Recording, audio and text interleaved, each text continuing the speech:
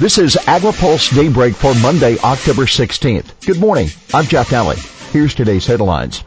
Dairy and Florida tomatoes take spotlight in NAFTA talks. USDA mulls increasing chicken line speeds, and Purdue meets hope on World Food Day. It's been a jam-packed fourth round of negotiations so far for agriculture issues as the U.S., Canada, and Mexico try to rewrite the North American Free Trade Agreement. AgriPulse reported a week ago that a U.S. proposal to make it easier for fruit and vegetable farmers to file anti-dumping and countervailing suits against Mexico would be a hot topic during this round of talks in Arlington, Virginia. And it did indeed set off fireworks. Bosco de la Vega, president of Mexico's largest farm organization, traveled to Washington to lobby against the proposal that has also sparked deep opposition from U.S. farm groups who are afraid it would result in an explosion of trade complaints between the two countries. De la Vega said in reaction to the U.S. proposal that is primarily aimed at protecting Florida and Georgia farmers who must compete with Mexican imports, from the perspective of the Mexican agriculture sector, any other option than free trade will be a serious problem, he said. Mexico has drawn a red line when it comes to the U.S. fruit and vegetable proposal, one Mexican government negotiator told AgriPulse.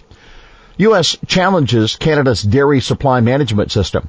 Speaking of red lines, newly proposed U.S. text to weaken Canada's dairy supply management system may create another one, but this time for Canadian negotiators. The U.S., according to sources close to the talks this weekend, filed a proposal that challenges the Canadian system.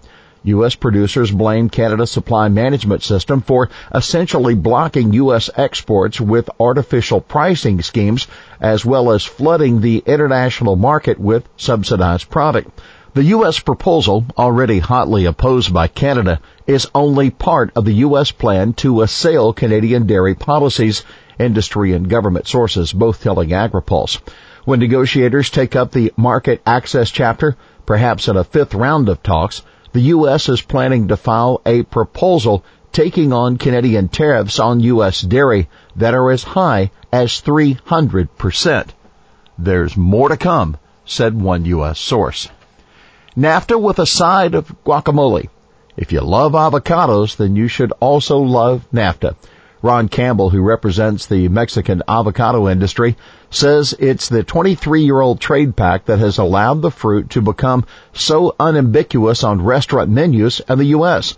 A stiff U.S. duty of about 6 cents per pound on Mexican avocados was eliminated under NAFTA, and that allowed the country's farmers to expand operations. The average American ate about 1 pound of avocados per year in 1997, according to Campbell. In 2016, per capita avocado consumption was more than 7 pounds per year. USDA mulls increasing chicken line speeds. U.S. Department of Agriculture is taking public comment on a request from the chicken processors to increase line speeds. The Obama administration considered allowing higher line speeds as a part of an optional new inspection system, but later decided against it. The National Chicken Council petitioned USDA last month to waive the line speed limit so long as plants participated in both the new inspection system as well as a special initiative to control salmonella. NCC says that lifting the line speed limit would allow plants to operate at appropriate line speeds based on their ability to maintain process control, thereby leveling the playing field with the U.S. chicken industry. Critics claim the higher speeds would put animal welfare and workers' safety at risk. The Food Safety and Inspection Service is taking comment until December 13th. The NCC petition has already generated plenty of opposition, and groups like the Food and Water Watch demanding that FSIS not consider relaxing line speed reductions outside of a new lengthy rulemaking process. Granting the petition would not be a general statement of policy, as the petition seeks to bestow upon slaughter facilities the right to disregard existing line speed limits and instead follow the new non-discretionary ones they establish. That according to the groups in a letter to FSIS. Is there room in NAFTA for the UK? Per se, the NAUK FTA. Even the most geographically challenged of us know the UK is not a part of North America. It's not even on the same continent. But the U.S. Agriculture Department is hinting that Britain may want in the North American Free Trade Agreement now that it's freeing itself from the European Union. USDA Chief Sonny Perdue was in Bergamo, Italy this weekend to attend a G7 summit, but earlier in the week spent time in the United Kingdom. USDA audio posted to its website on Friday mentioned speculation by British press that the UK could be looking into joining NAFTA after the UK exit from the EU, which is expected to wrap up in 2019. Perdue said in the audio recording, "We want to come out with a strong, sovereign UK, a strong US, and an even stronger UK-US relationship." As to the UK NAFTA rumors, there may not even be a NAFTA come 2019.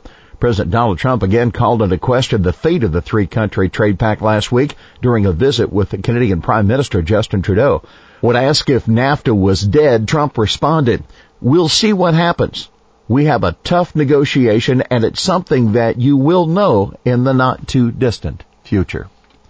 Perdue meets Pope on World Food Day. Well, what are you doing today to celebrate World Food Day?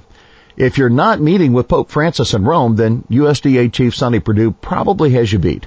The last stop on Perdue's European jaunt will be a meeting with the Pontiff and other G7 leaders at the United Nations Food and Agriculture Organization, or FAO, in Rome.